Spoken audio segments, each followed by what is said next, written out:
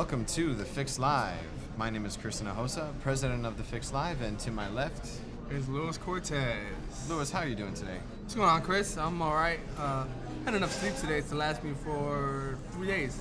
Really? Yeah. How much sleep did you get? Like 17 hours. Really? I woke up for my 8 o'clock class, and then right after my 8 o'clock class, I didn't go to chapel or to my second class of the day, which is my last class, and I just slept until like 1:30, 2 o'clock. Really? I'm just a little bit jealous. Yeah, you should be. Because I haven't had enough sleep, but that's okay. All right, here we go. Luis, what do we got for news going on? Well, Leopard's coming out. Cool. If you haven't heard and you're an Apple user, I don't know how, because Apple does all those updates and it lets you know on your screens every time you go to a website, you know? Yeah. But I've seen the screenshots for it. I've seen what it does. It looks amazing. It is pretty amazing. It looks amazing. Yeah. All the video demos on the website just give you a really nice overview of what it does. Actually, I got to use the demo version very early on when it was really buggy. Even then it was still pretty amazing, but it just crashed a lot. But they've got a really nice Goldmaster edition now, so when it comes out tomorrow, which would be Friday the 26th, of course, when you're listening to this, it's probably almost a week from then. It's going to be quite amazing. There's going to be people lined up at Apple stores all around the nation, actually all around the world, actually. Yeah, because they've got stores in Canada, Japan, some in Europe, so all around the world. And the first 500 people at each of those Apple stores gets a Leopard t-shirt, and anybody else who comes in gets a free Leopard demo to try out. And if they mention the Fix Live, they get $500, right? No, they don't. Shut up, man. All right. So let's move on from that news article. What else do you have for us today? Well, something that we need to all be careful with. You see, spammers are getting smart because we can block text emails. So what are they doing to get smarter than that? Smarter than that? They're using GIFs, JPEGs, and MP3s. MP3s? Yeah, MP3s. So I can get spam just by getting an MP3? How does that work? Probably they're using, MP3 masquerade as a cell phone ringtones or carry names like Bart Simpson.mp3. Okay. And Justin Timberlake.mp3, said Crossley. He's a director of Proofpoint Incorporated, which sends email security software and hardware, which sells it, not sends it. Right. So he's not the one sending the emails, but He provides you with the software to get rid of it. yes, absolutely. Okay, so you're saying this comes on cell phones, or is this just an example? Like, where do I find this spam MP3 stuff? Computer security researchers say that the audio blast MP3 files with misleading names attached to the spam emails reflect spammers need to slip their messages through increasingly sophisticated email filters. Okay, I get it. So if somebody sends me an MP3 in an email, and I'm like, oh, okay, this is fine, and then I open it, and then it's actually like a promotional message for their company, that's considered a spam MP3. That's what I read, absolutely. Okay, so I guess the way that you try and block yourself from that, or block that from coming into your inbox, is learning where it's being sent from, and then adding that to your do not send to my inbox list and send it to the trash list. I guess that would be the safest way to do it, just like regular spam email. So alrighty, well, we're gonna take a 2-minute break here, and we'll be right back with The Fix Live.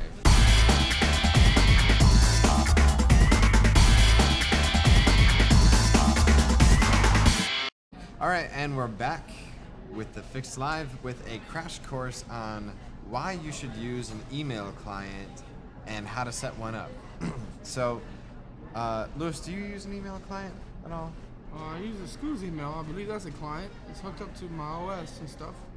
I mean, like a program to get all of your email. Do you use that? Oh man, it's installed. I don't use it. I actually go to the website. So after this, you are going to be using an Yes, email client. absolutely. Okay. Now, of course, Lewis has a Mac, and so he can use the Mail application installed on there. If you're on a PC using Windows, you can use something like Outlook, which I really do not suggest. So, and there's a bunch out there. So we're going to list a few right now. One of them is from Mozilla, the same people that bring you Firefox, and it's called Thunderbird. And Thunderbird is very, very friendly, very nice and easy to use. It's a lot like Outlook, but it doesn't restrict you from exporting and importing inboxes, which is really nice. Because Outlook likes to use a lot of proprietary formats that aren't compatible with everybody, and Thunderbird uses a lot of open formats. And open formats are a good thing. So I would download Thunderbird. Another one that you could download is like Evolution Email if you're on Linux. Eudora, I've heard, is really great. So check a couple of those out. See which one that you like best, because some of them have a few different features that you may like over another email client. So setting up an IMAP or a POP account, first you have to have an email account already set up with something that uses IMAP or POP. Something like the school's email, something like Yahoo. Yahoo uses Push, and I think it's Push IMAP, but I'm not exactly sure. And right now, I think that's only available for like BlackBerries and the iPhone. So something like Hotmail or Yahoo is not something that you want to get to set up an IMAP or a POP to be used on. What about a traditional AOL account? That's not what you're going to want to use either. Of course, you could, but it's very hard. Oh, man. But there are better alternatives out there. So we could use something like Gmail, or we could use... Because, everybody who has a Gmail account is a G. Yeah, that's pretty great. A lot of school emails, so like us here at Southeastern, we can use our school email as a POP email account. POP email account. So I can, I get all of my email through there. If I try and use it as an IMAP, it actually kind of screws up a little bit. Or if I try and use it as a Microsoft Exchange, that really screws it up. So try using something like Gmail. Gmail's free. Anybody can sign up for it now. It's out of the whole invite-only process. So go to gmail.com, sign up for Gmail. You get lots of storage, which is great. And all you have to do, and I'm just going to show you how to do this in Gmail right now. It's very similar in other setups with different email providers and different email applications. So the first thing I do is I log into my Gmail account, and then I go up to the top right-hand corner under Settings, and then I see something called Forwarding and POP. And with some Gmail accounts now, you can see Forwarding, POP, and IMAP. And I'm very excited about the whole new IMAP feature, which will work better with my iPhone. IMAP feature? No, IMAP, IMAP. It's we'll figure out what that means in just a second here, but that's not the most important thing. The important thing is to go ahead and click on that, and then say enable, POP or enable IMAP, and then you configure all the settings for that. There's actually a link there that shows you how to use it with any type of email program, and it's got them all listed, which is great. And I'm going to show you how to use it in Apple's Mail. So first we go into Mail, and then we're going to set up a new account. And the way to do that is we're going to say File, Add Account, and then for account type, I'm going to say, instead of .Mac, I'm going to say POP or IMAP. And of course there is an Exchange there, but Exchange, you've really got to get that working with something that you're already using in order for it to not mess up on you. So we'll go ahead and say POP, and then for the account description, you can type in something like Gmail account, right? And then you put your name in there, your email address, whatever, at gmail.com. We'll say continue. And after we hit continue, for the incoming server, you say pop.gmail.com, and then put in your password, and then it's going to check the server, and of course I put in a fake one, so it's not going to check that. Let me go into my settings here to guide you through the rest of this. So when I go through that and it says yes, this has been approved, whenever it asks you for your secure sockets layer or your SSL. Say you are using SSL. You can use the server port provided by Gmail, which is 587, or you can use server port 25, either one. And when it asks you for what you're going to put as your outgoing mail server, make sure it's smtp.gmail.com. And then, yes, you want to use authentication, which is your Gmail username and your password. After that, you should be set up. I don't think there's anything else that we really need to know other than your, I believe your incoming server is port 995, and that's also using SSL. So once you have that set up, you should have everything pretty much going. Go ahead and check your mail, and it should be able to get that. Now back to the website. When you're logged into Gmail under settings and forwarding and POP, make sure that you mark that bubble or that checkbox that says, receive mail from POP that arrives from now on. Or you could say all mail, but all mail is kind of annoying. So I would say all mail from now on. So make sure to check that. Of course, there's plenty other different email providers and different email clients. I just showed you a Gmail setup inside of Apple's Mail. It's very similar with other ones, and that should get you going. So let's go ahead and talk about the download of the day, which is Skype. Have you ever used Skype? All the time. Good. And what do we use Skype for? I mean, what can you use? It calls people. So you can do calls over the internet? Yes. This is also known as voice over IP. All right, for everybody who's now listening in, we just had an audience member join. What's your name, sir? My name is Matt. Matt. How you doing? Chris. This is Louis, co-host. We were just talking about Skype and how wonderful it is, how you can use it to make voice over IP calls over the internet. I don't know what Skype is. Well, we're going to talk about it right now. Okay. So you can use Skype to make audio calls or video audio calls over the internet, which is really nice if you have a built-in webcam or an external webcam. I have one of those. You do? Yeah. So you could use Skype. All you have to do is go to skype.com. Now, of course, we can't do it here at Southeastern, but because they don't allow internet telephony, well, at least you can't go to the website, but you can use the application, which I have, and I didn't say that out loud, but Only 20 countries heard you. Right. But no, I use it to do podcasts with other shows with some co-hosts that aren't able to be at the same location that I am. So we're able to be miles apart and still able to talk to each other, which is really great. That's amazing. Yeah, it's a nice chatting application, literally.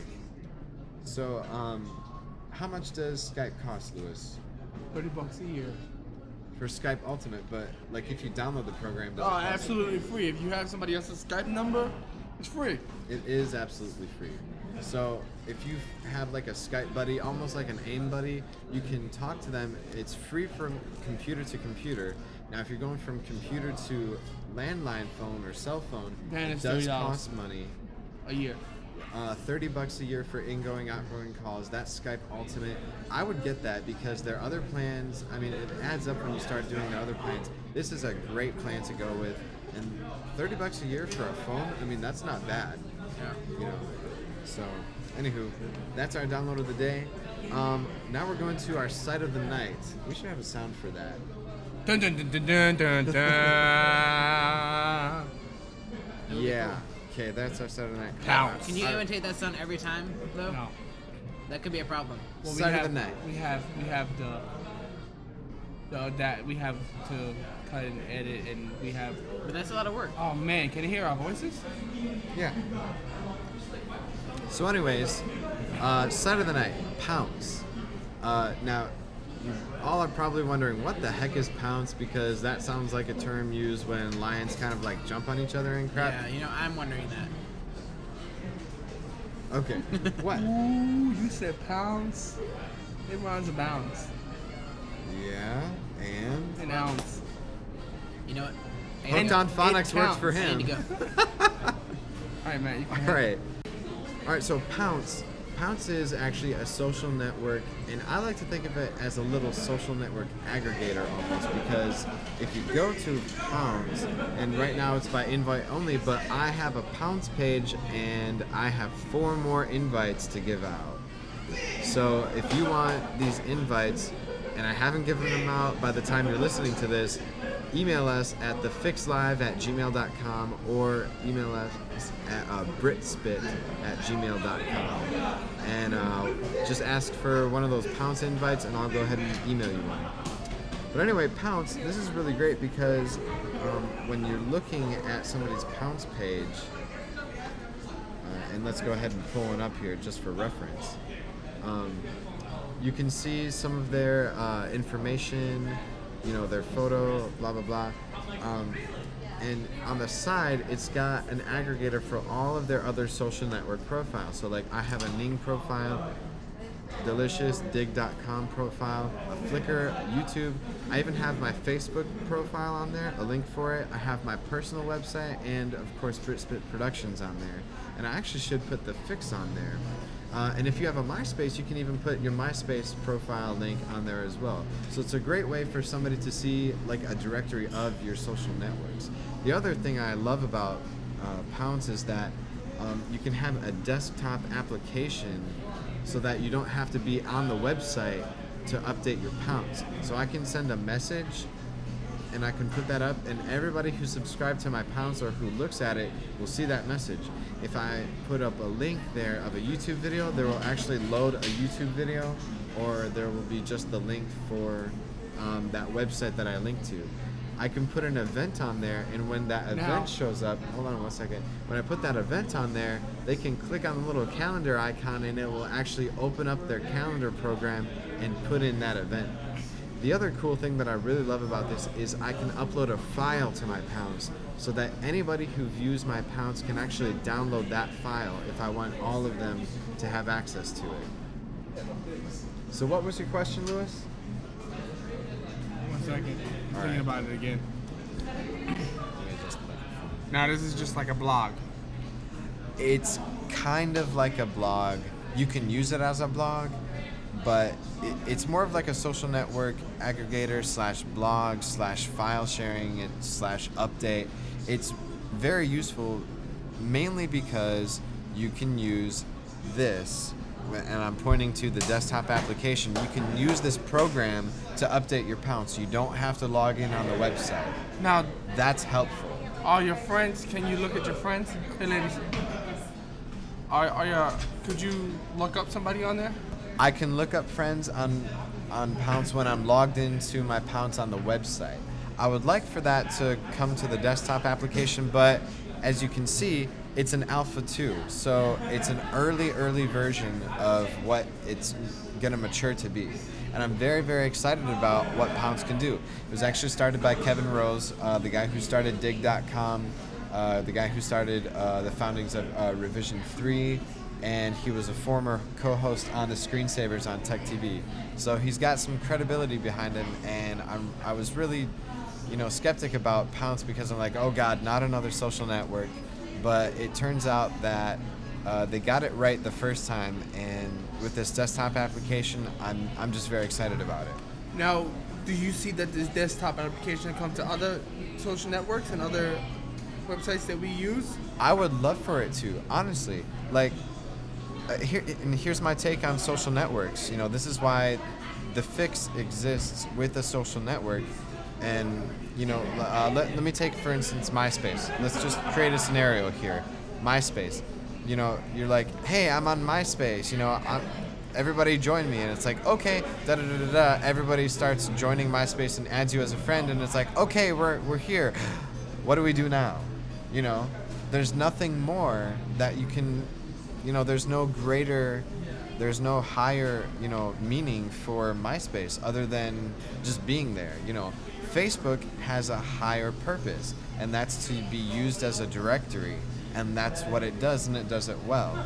And it's doing a lot of other things too, which is, quite amazing because, the expandability that Facebook has is just, it's amazing, and that's all I have to say for it.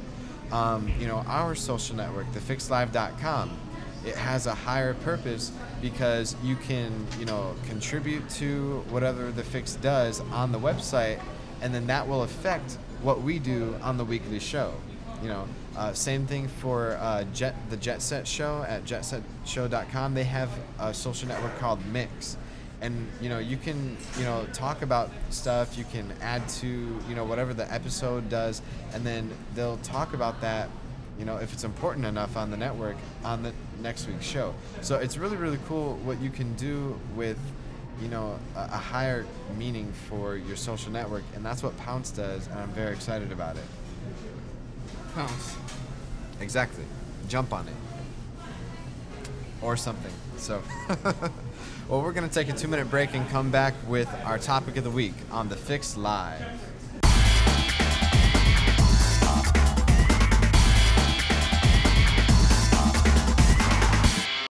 All right, and we're back with The Fix Live. Our topic of the week this week is I'm a web designer, and so can you. Kind of taken from the Steve. Let's try that again, Chris. I'm a web designer. And so you can as well. Well, let's take 3. I'm a web designer. And if you want to be one, you can too. Yeah, but the reason that I wrote it as and so can you is because that was kind of taken from Stephen Colbert. As the title of his book is like I'm America and so can you. Never mind. Anyways, so I'm sorry. You have to put me into jokes like this. I'm sorry. I knew you were gonna ask that. So, anyways. Oh man, Stephen Colbert.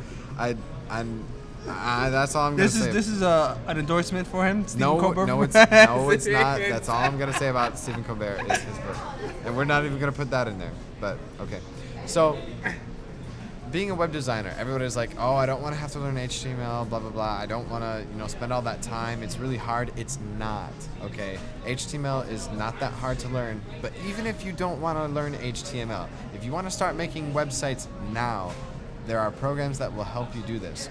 One of them that I absolutely love for both the Mac and the PC is called NView. And you can find that at opensourcemac.org or opensourcewindows.org. Scroll down to the part where it talks about HTML and text editing, and you can find something called NView. And it's a WYSIWYG HTML editor, and what that means is WYSIWYG stands for what you see is what you get. Okay, so if you drag something here and you type something here, that's how it's going to show up on the web page. Oh man, that's fresh. Exactly. Anybody can make these web pages very easily. Now, making them good is a different story. That takes a little bit of time, but you get better at it as you go along. The more you play with something, the better you are at it. So NView is one of them. For the professional website designer, I would get something like Dreamweaver, because Dreamweaver is very helpful, very useful, and it's really cool because I can see the code, my HTML code, and a preview of the website at the same time. If I highlight something in the code, it'll be highlighted on the web page. Yeah, that's cool. Dreamweaver is absolutely amazing program. I have a copy of it, not a copy, but I have the program running on my computer right now on my Windows. I do have a Windows desktop and I have a Mac laptop. Right. But I'm soon to switch over to Windows with Mac on my new MacBook, my iMac or whatever it's called, iMac. Right. iMac desktop. When it comes out. Right. However, Dreamweaver is a bit expensive. It is expensive. And NView is compared to it. It's free. It's compared to it. So, I mean, it probably doesn't do as much as it does, but no, and they don't update NView as much as they do Dreamweaver. But if you're testing the waters whether to get Dreamweaver, I would first use NView because it is a lot like Dreamweaver. So if you wanted to see how Dreamweaver works for free, download NView. It's free and it just works. But there's another one, right? There's another one. Dreamweaver is a part of, I want to say, the Adobe suite. Or is it a part of the Macromedia suite? Adobe bought Macromedia, so it used to be a part of the Macromedia suite. Now it is Adobe. Oh, when did this happen? A while ago. Because I have both of them running on my computer. Yeah, I know.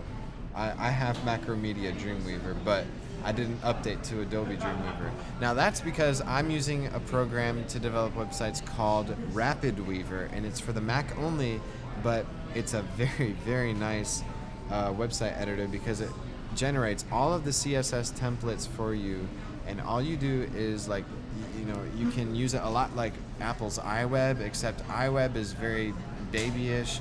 Although the themes got a lot better with the iLife OA update, it doesn't let you do a lot of HTML editing. And I like to do a lot of HTML editing because I like to have a lot of control over my website, even though I want it to look good. So RapidWeaver lets me do that. It also lets you use it like iWeb in the sense that what you see is what you get.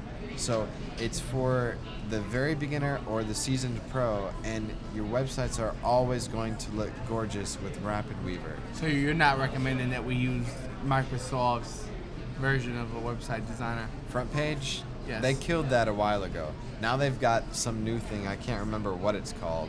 It's with the new Office 07 or whatever. It's some weird thing. It's some knockoff of Dreamweaver, I think. Program, son. But it's front page was terrible, and this new one I hear is not that great either. So I try to find something that's usually open source, or at least something that is very reputable in the fact that it produces good stuff that's compatible with most web browsers. And by most web browsers, I don't mean Internet Explorer 6.0. There's my little What bit about of 7.0? there's my no I'm that's not what I'm saying though. Like, that's my little bit of frustration because and here's something free. A lot of people who try to develop websites, you know, for optimized browsers, you know, usually go towards the Internet 6.0 standards. That's old news, son. You know, Firefox, Chris, you trying to Safari. be black on me? What? Trying to be black on me? Shut up. Yeah, that's old news, son. That's all I have to say. That's old news. Firefox 2, Safari 3, and Internet Explorer 7 is what you should be designing for. And Internet Explorer 7 is really not that different from 6.0 other than it has a facelift and a couple of improvements, but it's a lot more annoying anyway. So, what?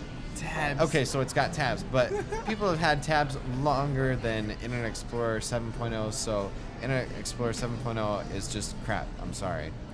So, anyway, there's my little rant. Internet There we Explorer go. loves you too. Yeah, whatever. So there's another thing that we have to get into aside from HTML, which is CSS, which is very similar to HTML.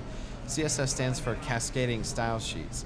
Essentially, it's so that I can have this little CSS file that says I want the font color in my website to be red, black, and gray for different areas, so that I don't have to type that in on every single web page that I go to do.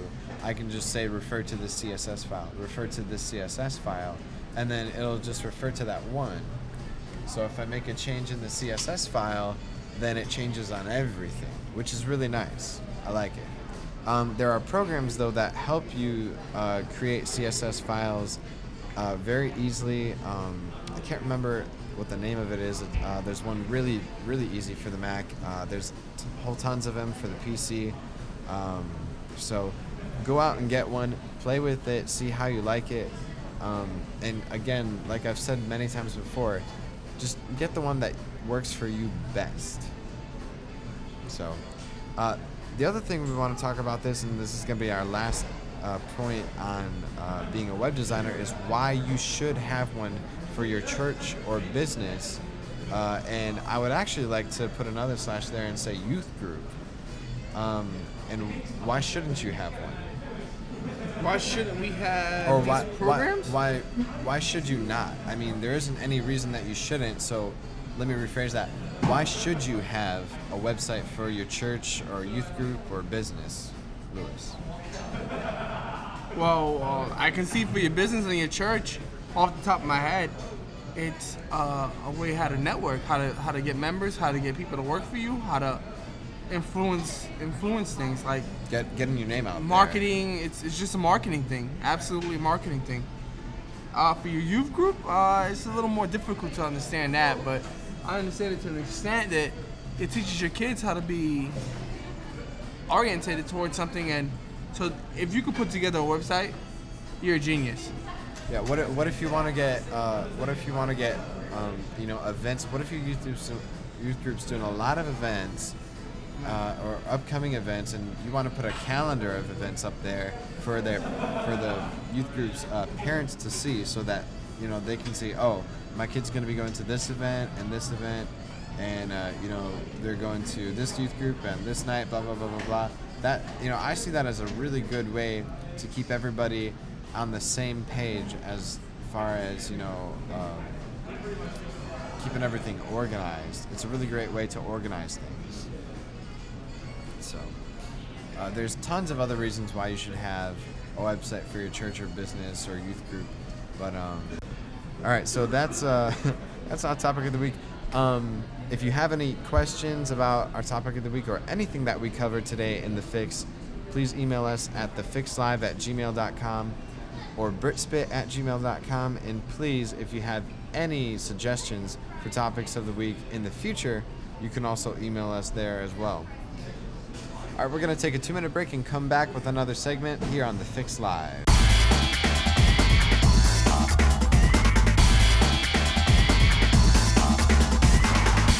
All right, here we are back at The Fix Live with our Mac Minute.